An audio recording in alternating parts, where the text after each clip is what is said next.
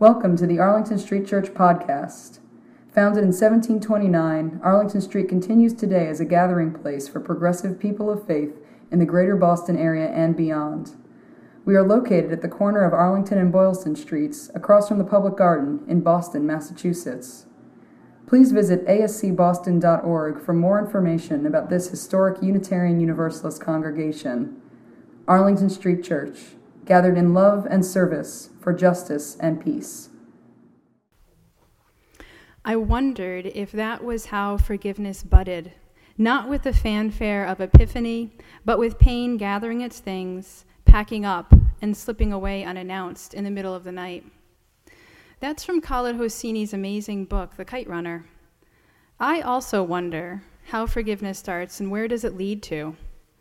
On September 28, 1993, Belma Islamovic went to bed early after a long, cold, rainy day.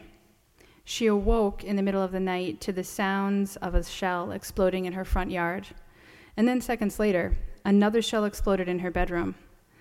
The second shell not only injured Belma permanently, it changed her life forever. Belma lost both her arms in the shelling. She says her first response was that it was over, that I no longer wanted to live. And my immediate urging was toward vengeance, wanting to cause pain to the people who had caused pain to me.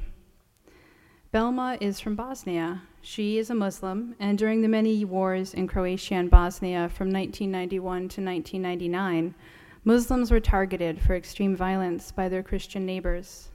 One of those neighbors, a soldier named Josip, was in the hospital with Belma, sharing the room with her as he convalesced from his injuries from the same shelling. Belma says the experience of having compassion for his plight, while she herself was gravely injured, changed her views. We need to love each other. We are supposed to help each other, she says. Joseph was injured and had no one. Belma's mother would give him water and helped him as he healed because Belma asked her to. Before he left the hospital, Joseph told Belma that, "You were the first one to help me. Even though you had lost your arms, even though you were badly injured, and even though it was my people who did that to you, you still didn't turn your back on me." Belma says that conversation helped to change her worldview. She began to see that forgiveness improved not only my own life, it improved the life of my enemy. What is most alive in this moment? This question stems from the concept of nonviolent communication, NVC, also known as compassionate or collaborative communication. NVC was developed by Marshall Rosenberg in the 1960s. Rosenberg, a clinical psychologist, was a civil rights activist. The idea for NVC came particularly from the experiences he had working on racial integrations in schools in the South. When asking, what is most alive in this moment? Or what is the heart of the matter? What's being tapped into is empathy. Empathy for others' needs, feelings, emotions, for their humanity, and empathy for ourselves. To get to the place where we can have empathy for others, we must be free of anger, of bitterness, of resentments. Eva Moses Kor was born in Romania in 1934. One of four sisters, Eva lived in a small town and with her sisters went to school in a one-room schoolhouse. They lived rather well off in comparison to others. In 1940, their village was occupied by Hungarian Nazis. 4 years later, Eva and her family were moved to a ghetto, and just weeks later, after 70 hours in a packed cattle car, they arrived at Auschwitz concentration camp. Eva's father and two older sisters were immediately taken from the family. She never saw them again. Shortly after, Eva's mother was taken, leaving only Eva and her identical twin sister Miriam alive from their family. Eva and Miriam were not killed because they were selected to be part of experiments performed by Dr. Joseph Mengele. Known as the Angel of Death, his goal was to kill as many Jews and other so-called undesirables, including the disabled, gay, gypsies, and political prisoners, among others, as part of the final solution as dreamed of by Hitler. Mengele added Eva and Miriam to his experiments. Eva almost died while in Auschwitz, and Miriam suffered permanent kidney damage.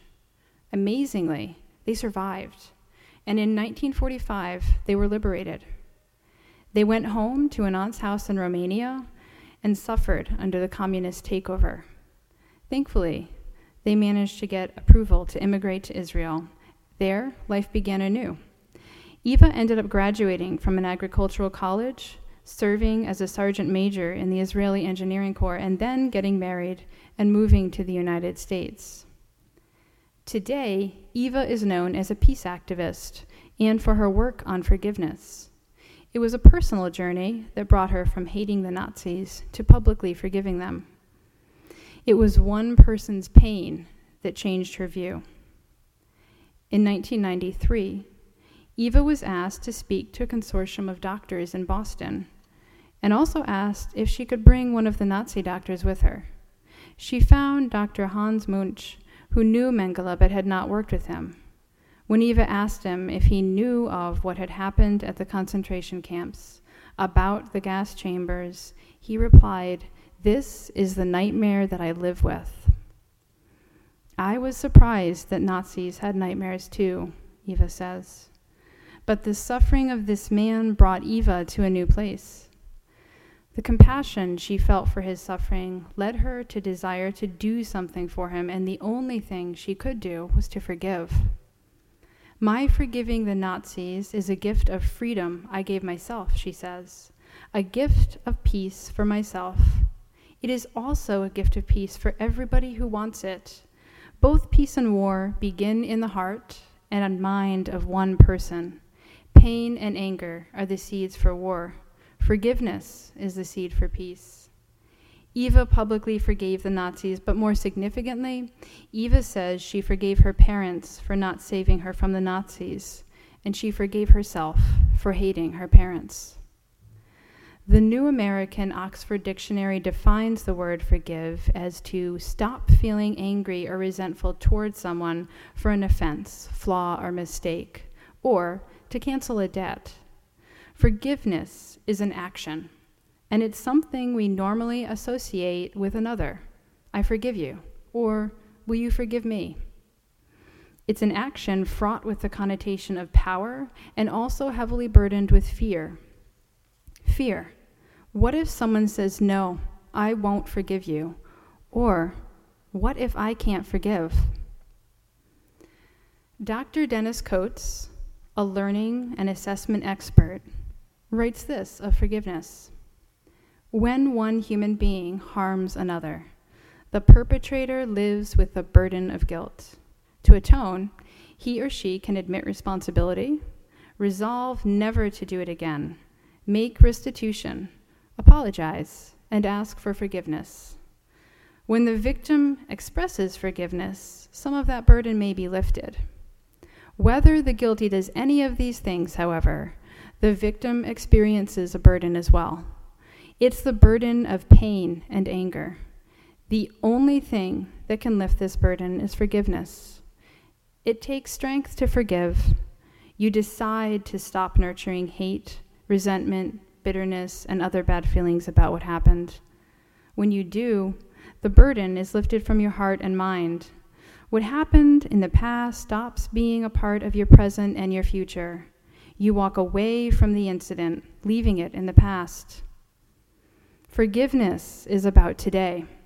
It truly is about having the ability to live in the present without being encumbered by past experiences or by fear of the future. Forgiveness is about freedom, not absolving another of an action, but rather the freedom to live your own life without being dominated by the actions of someone else. According to Archbishop Desmond Tutu, forgiveness does not mean condoning what has been done. It means taking what has happened seriously and not minimizing it, drawing out the sting in the memory that threatens to poison our entire existence. Resentment can and does completely dominate our lives to the point where we let our anger, our resentment towards someone else, or over a wrong be the focal point of existence. To the extent that anger controls us, so too does the perpetrator of that wrong. Resentment can utterly corrupt our worldview. Noah Levine, American Buddhist teacher and author, writes that forgiveness is not just a selfish pursuit of personal satisfaction or righteousness. It actually alleviates the amount of suffering in the world. As each one of us frees ourselves from clinging to resentments that cause suffering, we relieve our friends, family, and community of the burden of our unhappiness. This is not a philosophical proposal. It is a verifiable and practical truth. Through our suffering and lack of forgiveness, we tend to do all kinds of unskillful things that hurt others. We close ourselves off from love, for example, out of fear of further pains or betrayals. This alone, a lack of openness to the love shown to us, is a way that we cause harm to our loved ones. The closed heart lets no one in or out. As Eva says, forgiveness is a miracle medicine with no side effects. If Belma can do it, and Eva can do it, we can do it. It's up to us. May we open our hearts to forgiveness and to redefining ourselves beyond our experiences to bring healing, transformation, and the possibility of a life lived fully. Amen.